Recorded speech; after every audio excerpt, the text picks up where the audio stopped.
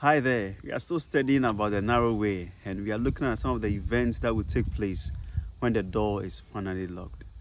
And we are on the fourth thing of what Jesus taught us. And we want to look at it, the fourth thing from the verse 28 of Luke chapter 13. It says that there will be weeping and gnashing of teeth when you see Abraham and Isaac and Jacob and all the prophets in the kingdom of God, and yourselves thrust out.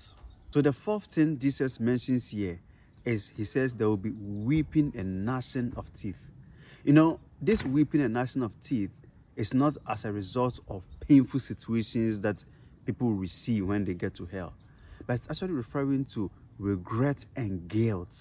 They will regret all the opportunities they had to believe in Jesus. They will remember and regret the time that they heard about Jesus, the preachings they heard, the time that somebody canceled them, and then even the chances they had to attend church and still did not heed to them. They will remember and regret. So when they remember all these missed opportunities flash through their minds, then they will gnash their teeth, weep and regret. You know, the sad thing Jesus adds here in the scripture, he says that you will weep when you see Abraham and Isaac and Jacob and all the prophets in the kingdom, and yourselves thrust out. So here you see yourself at a place in hell, a place you don't like. And just ahead of you, you visibly see somebody you know, a friend, a sister, a brother, or somebody in your neighborhood in heaven enjoying. And you see yourself in hell. Brother, you are going to weep. You are going to regret, because then you remember all the missed opportunities that you had. Dear one, you can afford to regret the past and change your life while you are still alive.